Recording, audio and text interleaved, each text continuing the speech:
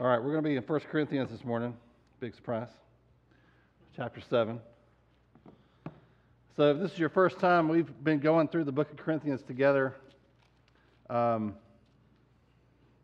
And it's a difficult book in many respects. And part of what makes it hard is that Paul is writing a letter to people. It's a little bit like listening to half of a phone conversation, because they have asked him, they've already sent some letters back and forth, and they've asked some questions. They've sent people to ask him questions in person, and we don't get those. Sometimes he'll say, you asked me about this, and he'll answer it.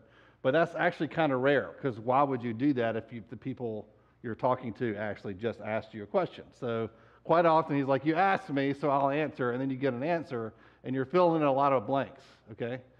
And that's a little bit what our text is like this morning, okay? And so I will do my best to lead us through the weeds and not get stuck in the weeds, all right? It's a little bit challenging. So we're going to start with verse 6. A couple of things that make this difficult. The first section I'm going to go over is not that hard. It gets hard in a minute when we talk about singleness and marriage and why Paul is single and all of that, okay? If you're married, let me just ask you up front, don't get irritated. He's not speaking against marriage, all right? I'll just say that up front. But a couple of things that make this hard is, one, is the language itself is kind of difficult in places. I can help you with that some. There's a huge cultural divide between them and us. I don't know if you ever noticed this when you read your Bible, but there's some pretty significant differences between America in 2022 and the ancient Near East in the first century, okay? Language being maybe the least of those differences, okay? And we're going to bump into some of those this morning. Paul's talking about a guiding principle here, not a law. He specifically says, I'm not making a law here, I'm just giving you some principles. And we all know how principles work. There's the principle, and then there's all the exceptions to that principle, okay? And life, that's why making some decisions are really difficult. What job do I take? What city do I live in? What house do I buy? Do I have kids, not have kids? Do I get married, not get married? Where's a verse? I need a verse that tells me specifically. And what do you have to do? You have to say, well, there's this principle, and there's this principle, and I'm going to throw them in a bag and mix them up and see what I come up with, right? And that's what life is like, and that's what this is like, okay? Okay, so the fact that the Roman Catholics have taken this verse that we're going to read and used it to impose celibacy on their priests, while at the same time many evangelicals won't hire or ordain a single pastor, tells you how many different interpretations there are of the verse we're going to read, okay? There is a convergence of many controversies over this one verse, all right? And I am not going to go down all those rabbit trails just up front, all right? I won't talk about the Catholics again, okay? Maybe, all right? Okay, so let's get into it. Let's wade in, all right? 1 Corinthians 7. Let's start in verse 17 through 24. He says, only let each person lead the life that the Lord has assigned to him and to which God has called him. Hold on. I need to zoom. Modern problems. Y'all don't want me to not zoom, or I'll leave words out, and then you'll accuse me of changing Scripture. All right. I'll turn it around this way. Oh, that's better. All right. This is my rule in all the churches. Was anyone at that? Wait a minute. I'll just start over in verse 17. All right? I left my reading glasses at home. This is not good. Oh, it's up there. All right. Verse 17. We'll start over. Only let each person lead the life that the Lord has assigned to him and to which God has called him. This is my rule in all the churches. Was anyone at the time of his call already circumcised? Let him not seek to remove the marks of circumcision. Was anyone at the time of his call uncircumcised? Let him not seek circumcision. For neither circumcision counts for anything nor uncircumcision, but keeping the commandments of God. Each one should remain in the condition in which he was called. Were you a bondservant when called? Do not be concerned about it. But if you can gain your freedom, avail yourself of the opportunity. For he who has called in the Lord as a bondservant is a freedman of the Lord. Likewise, he who was free when called is a bondservant of Christ. You were bought with a price. Do not become bondservants of men. So, brothers, in whatever condition each was called, there let him remain with God. So there's your principle in verse 24. All right? By the way, verses 20 to 23, where he is a clear rebuttal to anybody who says Paul was pro-slavery or wasn't anti-slavery enough. Okay? That's another side quest that we were not going to go down. All right? So Paul's giving us a very important principle here, okay? The circumstances of your life are basically irrelevant to your calling to serve God. It doesn't matter where you are or who you're with or what the context is, what your career is, what it's not, what church you're in, what church you're not in, who you're with, who you're not with, what, if you're rich or poor, whatever demographic you belong to, it doesn't matter.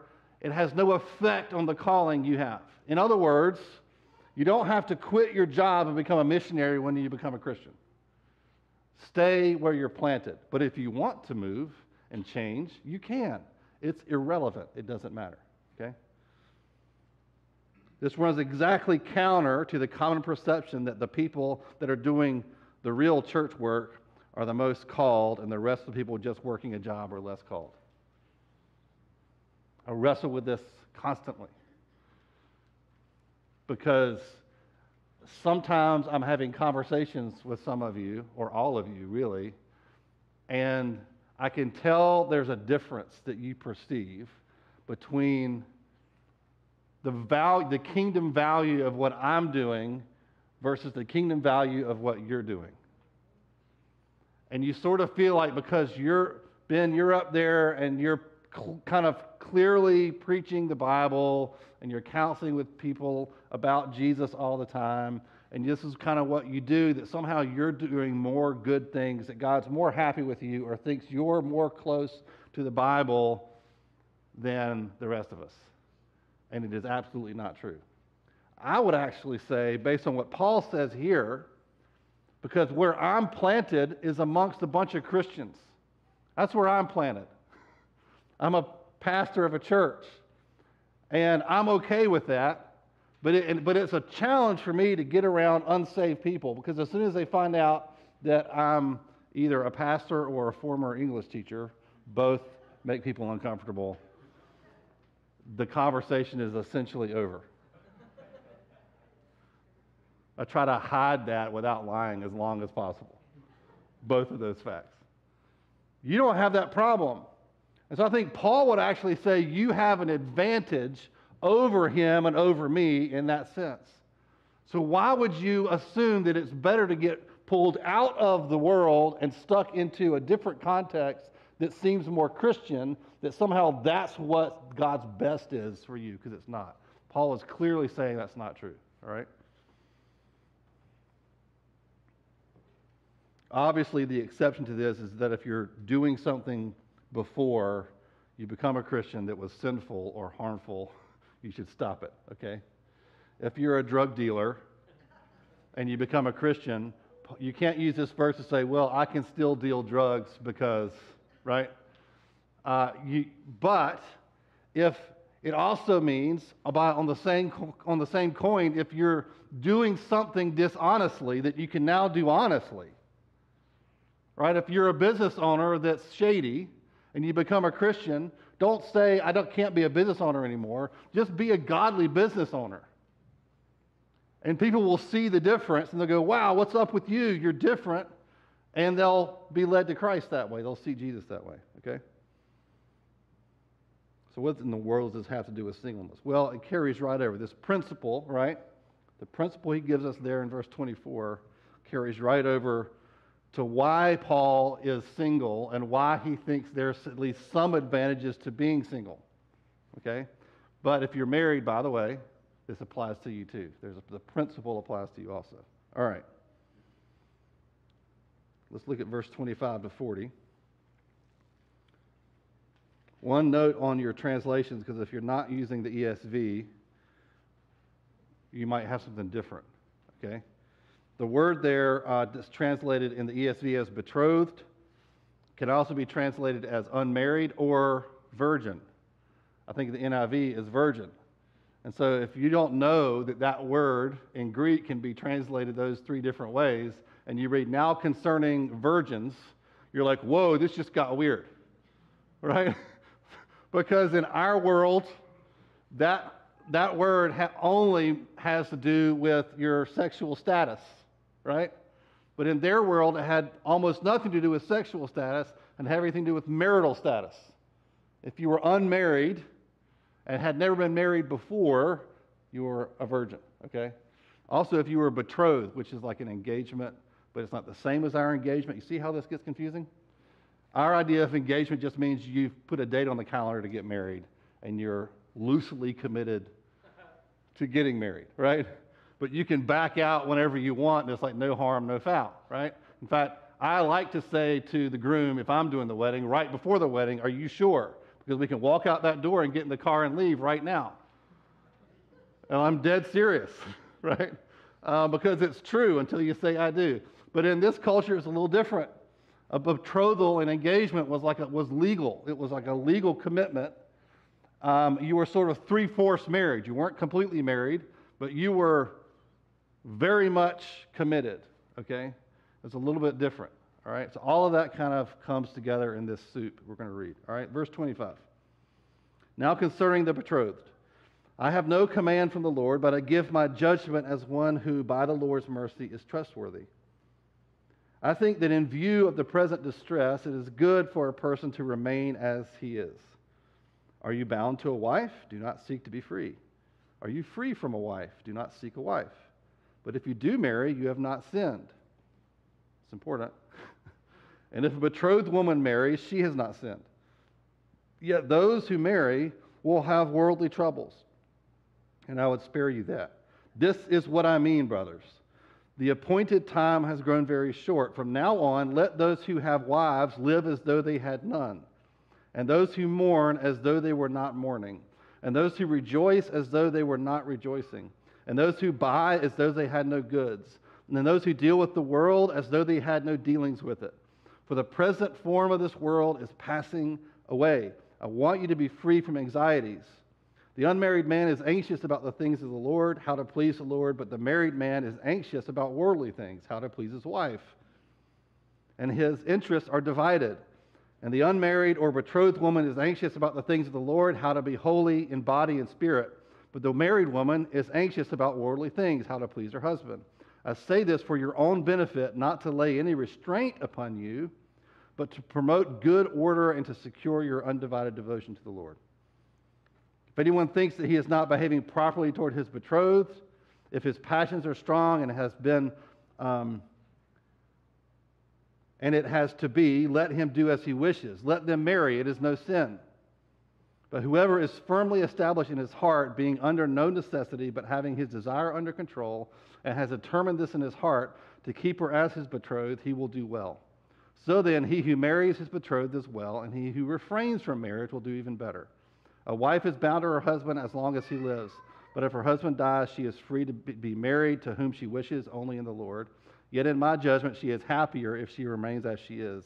And I think that I too have the Spirit of God. All right. Everybody okay? So let's just kind of work through some of the stuff, okay? Verse 25 makes clear that Paul's not creating a law here. That's the first thing you got to see.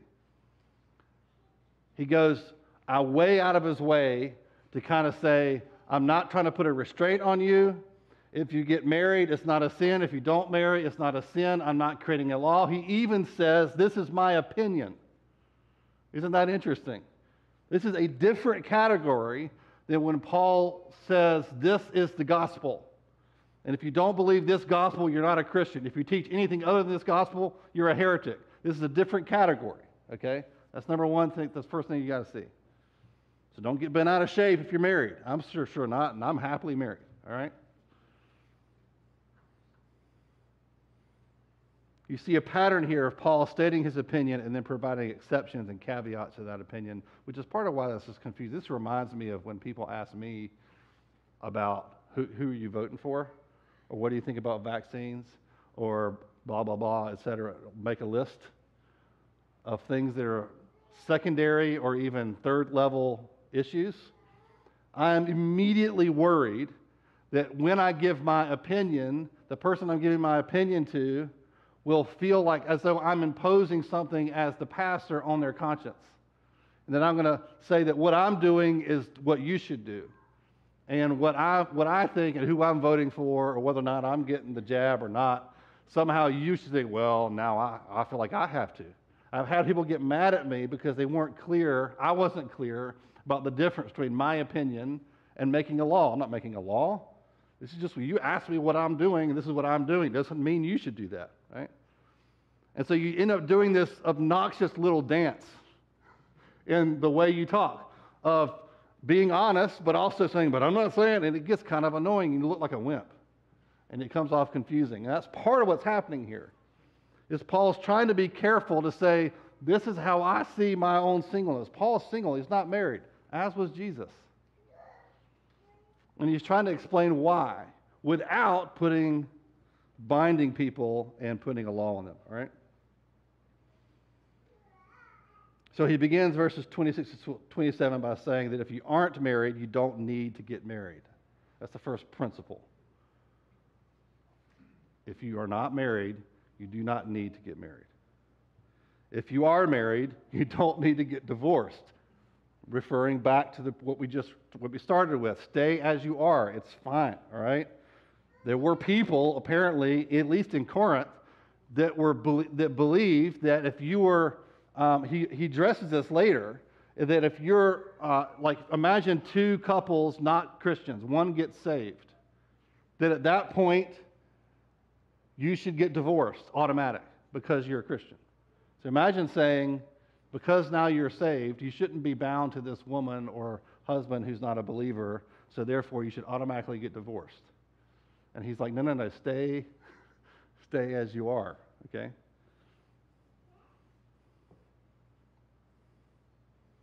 I also need to point out that Paul is single, and this is really, really, really not the norm in this culture.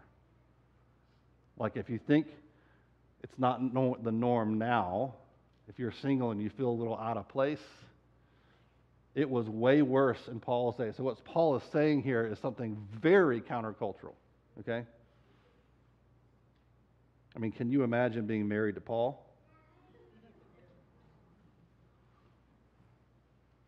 Think about what he went through, the places he went, how many times he was near death, how many times he was beaten, imprisoned, shipwrecked, bitten by snakes, on and on and on and on. Imagine having to travel with him as his wife.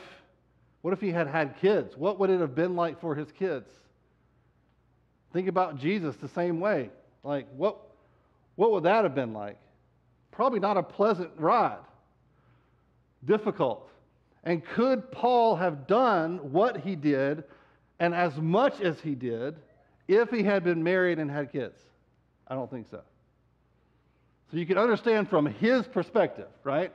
From his vantage point, he's going, y'all, this is what I'm called to do. And if I'm going to do what I'm called to do, I cannot be married and have kids.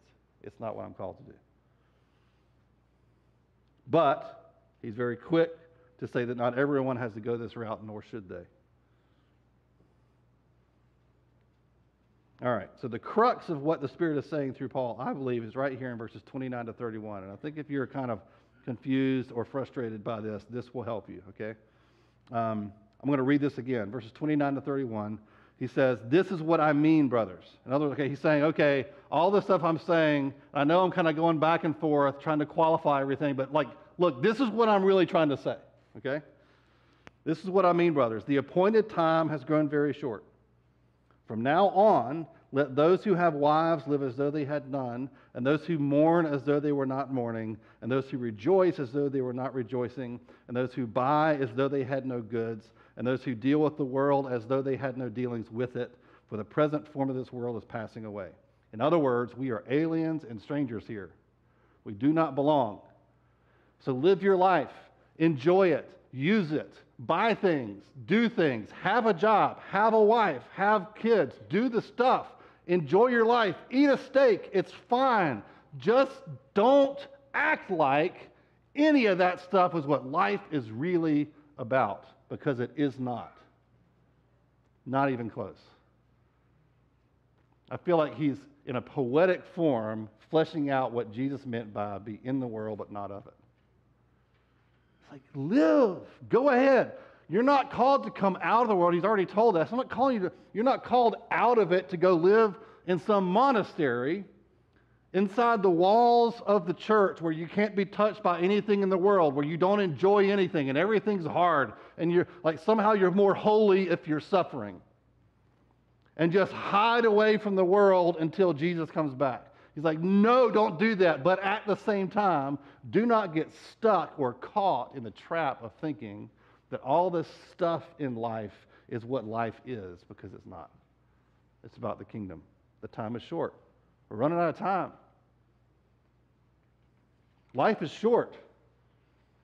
You get just a few years, and they go by like that.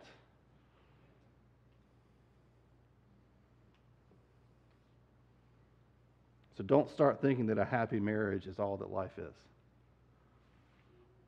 It's really not. I mean, I want you to have a happy marriage. It's important. But I don't do a sermon series every year on marriage because it's not the most important thing. The ultimate form of a Christian is not the Christians that have a happy marriage. Did you know that? It's not like level 2 Christianity is happily married couples, and level 1 is singles. You know what the ultimate form of a Christian is? Is someone who is radically sold out to the mission of the kingdom of God and obeying Jesus Christ in their life. That is the ultimate form of a Christian, whether you're married or not married. That's what you're shooting for. Not a happy marriage with 2.5 kids and a nice house in the suburbs with 2 cars in the garage at least, where you don't ever fight with your spouse and there's never any friction and your kids are well behaved and well mannered and they know how to, they love their vegetables and they don't smell weird. Like, that is not the ultimate goal of this life. That's Paul's main point. And so everything in this section, we got to put through the filter of those verses where he says, this was what I'm trying to say. Stop getting hung up on the marriage thing. It doesn't matter. It doesn't, married or not. Just go for it. All right, so I think there's some corrections for us and encouragements, which, by the way, with God, they tend to be the same thing. When God corrects you, it comes with an encouragement. So these are just some I've thought about as I was praying about this. I think there are many more things you could, maybe that you are personally being convicted about as we talk, but these are the ones I came up with. First of all, if you're single, how can you use your freedom as an advantage for the kingdom of God? Trust me, you're way freer right now. What is the most radical and risky thing you can think of to do that you are gifted and equipped to do? Like, what if you thought that way? What if you looked at your life and said, what's the safest thing I can do? Or what's the best thing I can do for my career? Or what is the thing I can do that will get me married the quickest? But what if instead you asked yourself, what is the craziest thing I can do that will have the biggest impact on the kingdom of God? And then ask, why are you not doing it? Why not?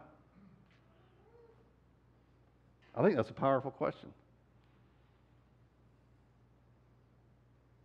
Secondly, if you're single, I just want to challenge you, don't waste any time pining away for a husband or a wife. Don't waste a second. I know it's hard. When I was single, I really, really wanted to be married. And then when I met Heather, I really, really, really wanted to be married to her. And that was right, and God called us together. But instead of waiting around for the right man or the right woman, why don't you throw yourself into disciple making in as radical a way as possible? Risk your life for it.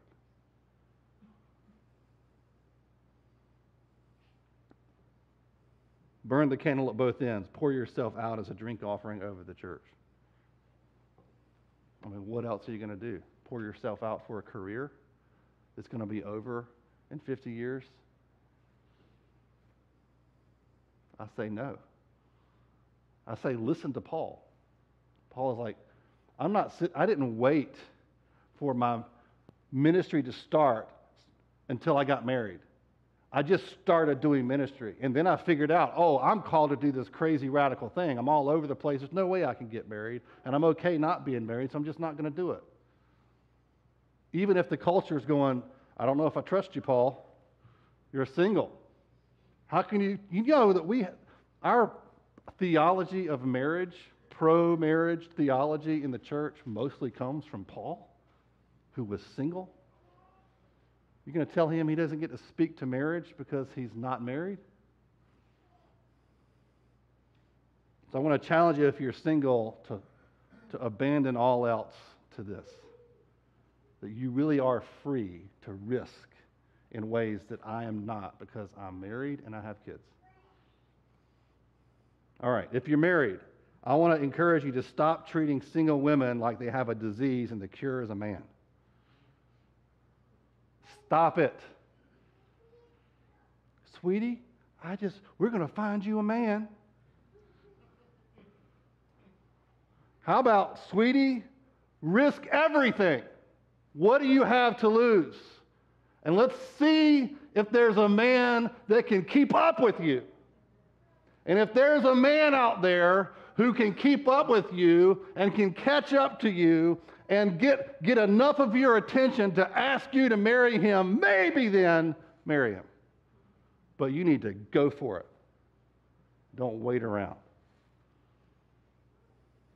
It fires me up because I have daughters. But it's often the married people who, and look, it comes from a good place. Okay, I'm kind of yelling at you. I don't mean to yell at you. It comes from a good place because you love being married, and I love being married. I'm very pro-marriage. I talk about how great it is all the time. I can't imagine not being married to my wife, Heather. It's wonderful. And so you want other people to enjoy that. But look at it from a kingdom perspective, right?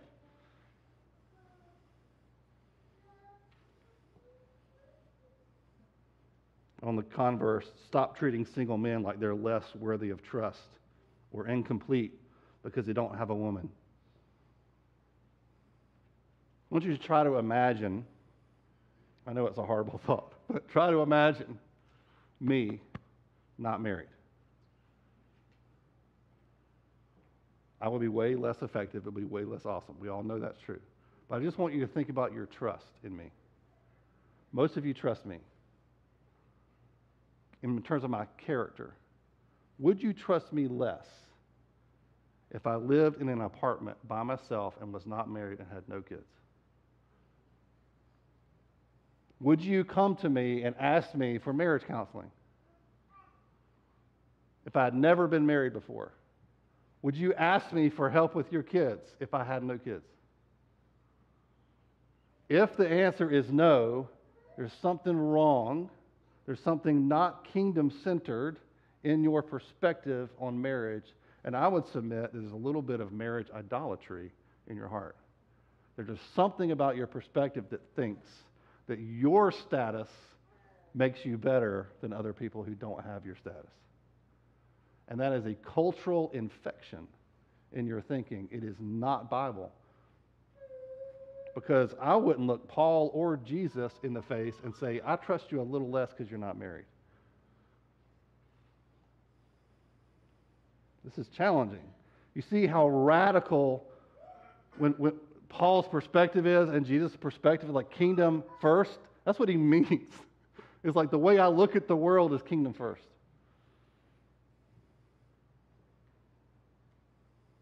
I also want to say to those of you who are married, you are uniquely called by God, and your spouse cannot do it for you. So take this idea of radically going for it. The time is short. Let's not play games. Let's not act like this stuff is what life is, that life has got to be more than this, including just having a happy marriage. So what does that mean for you if you're married? It means that I am responsible before God for what I'm called to do. And part of that is I'm called to be a good husband to her. So that means I have a double burden. Okay? The baseline is treat my wife well and be a good dad.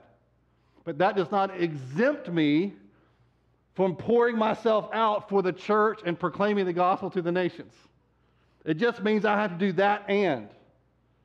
But what guys tend to do particularly is to say, well, all I can handle is working a job, providing for my family, and keeping my marriage together.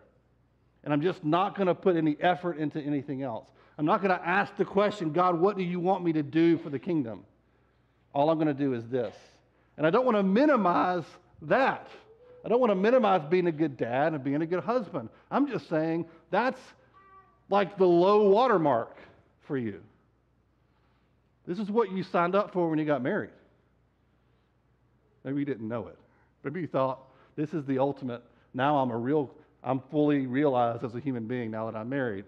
Now you're finding out that's not true. You can't live vicariously through your spouse. You can't. It's a both and thing. So church, single believers should feel no less cared for, loved, received, trusted, respected, and challenged than married people. They should feel no less welcome in your home than married people. And we should not treat them with kid gloves. I think we should be saying to single people, go for it. Why are you sitting still? You should have no free time at all. You should be busier than the people with 7 or 8 kids. You should be more radically moving all the time, obsessed with making disciples, being a blessing to the church, proclaiming the gospel to the nations. God, I'll go anywhere you want in the world, any place. I'll learn any language. I'll live any kind of way you want. If you want me poor, I'll be poor. If you want me to make money for the kingdom, I'll make money for the kingdom. If you want me to sell everything like you told the rich young ruler and give it to the poor, and whatever you want me to do, I'll do wherever you want me to do it. That's what we should be pushing them to do. Not, sweetheart, sit still and wait for a husband.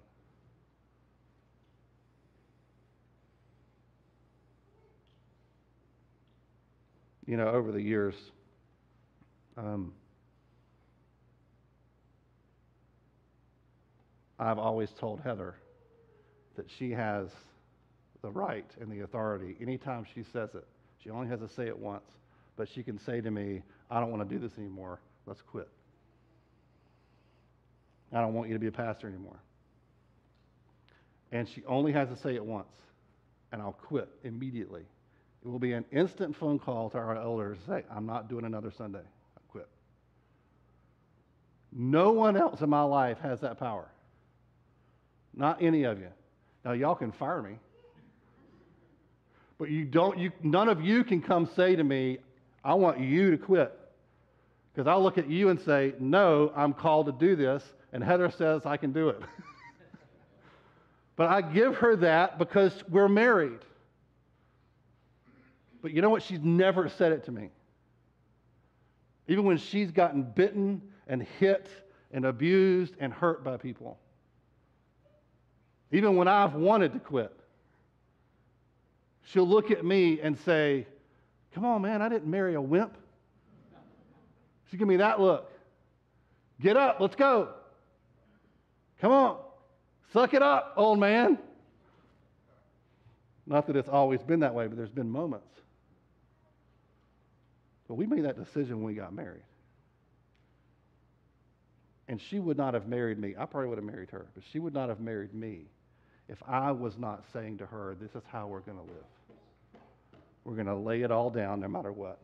And we're going to go for it. This is what our life is going to be. No matter how many kids we have or how few kids we have, whatever it is, that's not what life is going to be. And this is how you marry. If you're going to get married, this is how you marry. You marry somebody who's chasing after God at least as hard, preferably harder than you are. And you never slow down to let them catch up. You she doesn't slow down for me because I'm having a bad month. She keeps pressing into God, keeps doing what she's called to do. And she looks at me sometimes kind of annoyed, saying, come on, speed up, let's go, press into God. What are you doing lagging behind? There's none of this like, well, I'm just waiting on my husband to get it together. I'm just waiting on my wife to get it together. I'm just waiting for our marriage to get better. I'm just waiting for my kids to get older. Don't wait. That's Paul's message. Don't wait. And don't encourage each other to do the same. Press each other forward as Paul does. And this is why Paul is single. This is why he made that decision. He looked at his calling, and he looked at the idea of marriage. He said, you know what? They're not going to go together. And if I make a covenant for marriage, then I have to keep that covenant. Right? So he's also saying it's a horrible failure, especially when ministers, evangelicals have a terrible track record. Most of my heroes of the faith of history have utterly failed as husbands and fathers. And that is an inexcusable failure. It's absolutely inexcusable. And so that's not okay, in case you're wondering. But it's also not okay to sit around twiddling your thumbs and say, well, my marriage is good, my job is good, the bills are paid, I'm going to sit back and watch Netflix. All right. I'd like to pray for us.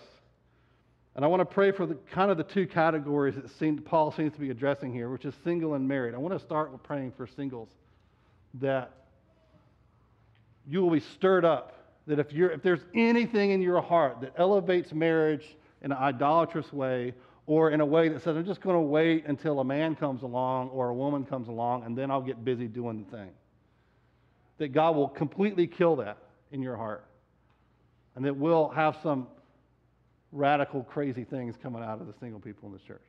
And number two, for those of us who are married, that you will not settle for just shooting for or targeting that baseline of kind of happiness in life, where everything's smooth and marriage is fine and kids are fine. But instead, you'll say, I want that.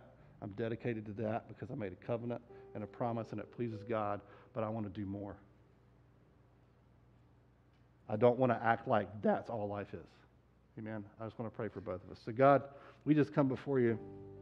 God, first, I just lift up all the single people in our church. I hope this morning they don't feel weird because of the topic. Holy Spirit, I ask you just to fill them with power and zeal for your kingdom. God, the life plan that the world has offered them of career, family, success, build a life for yourself. God, that would seem not so much evil, but as just way too low of an expectation. And God, I pray that you would put your expectation on them, your zeal, your goals, your vision for their life. And God, that it would be radical and risky. God, that everything they do would be bent around this mission to strengthen the church and declare your gospel to the nations. God, that they would risk their life and limb and security for that mission. God, I pray that they would be stirred up this morning for that. And God, for those of us who are married or are called to be married, God, I pray that we would also not wait around for our spouses to get in gear, but that we would pursue you with everything. God, I pray for every broken, disordered marriage here. God, it can be like a trap around the ankles, like a rope around the ankles that trips us up and slows us down. God, I pray that you would restore and heal marriages so that they can get back to doing what you call them to do. God, that marriages would not be speed bumps for people, but instead it would be life-giving and an encouragement and strengthening. God, not for our own happiness, but for your kingdom. God, give us the zeal of Christ, the zeal of Paul. It is the same Spirit in Paul that is in us. And God, I pray that you would refocus us this morning on that. God, we repent of treating the things of life as though it's all there is. God, keep us out of that trap. We pray this in the name of your wonderful Son, Jesus. Amen.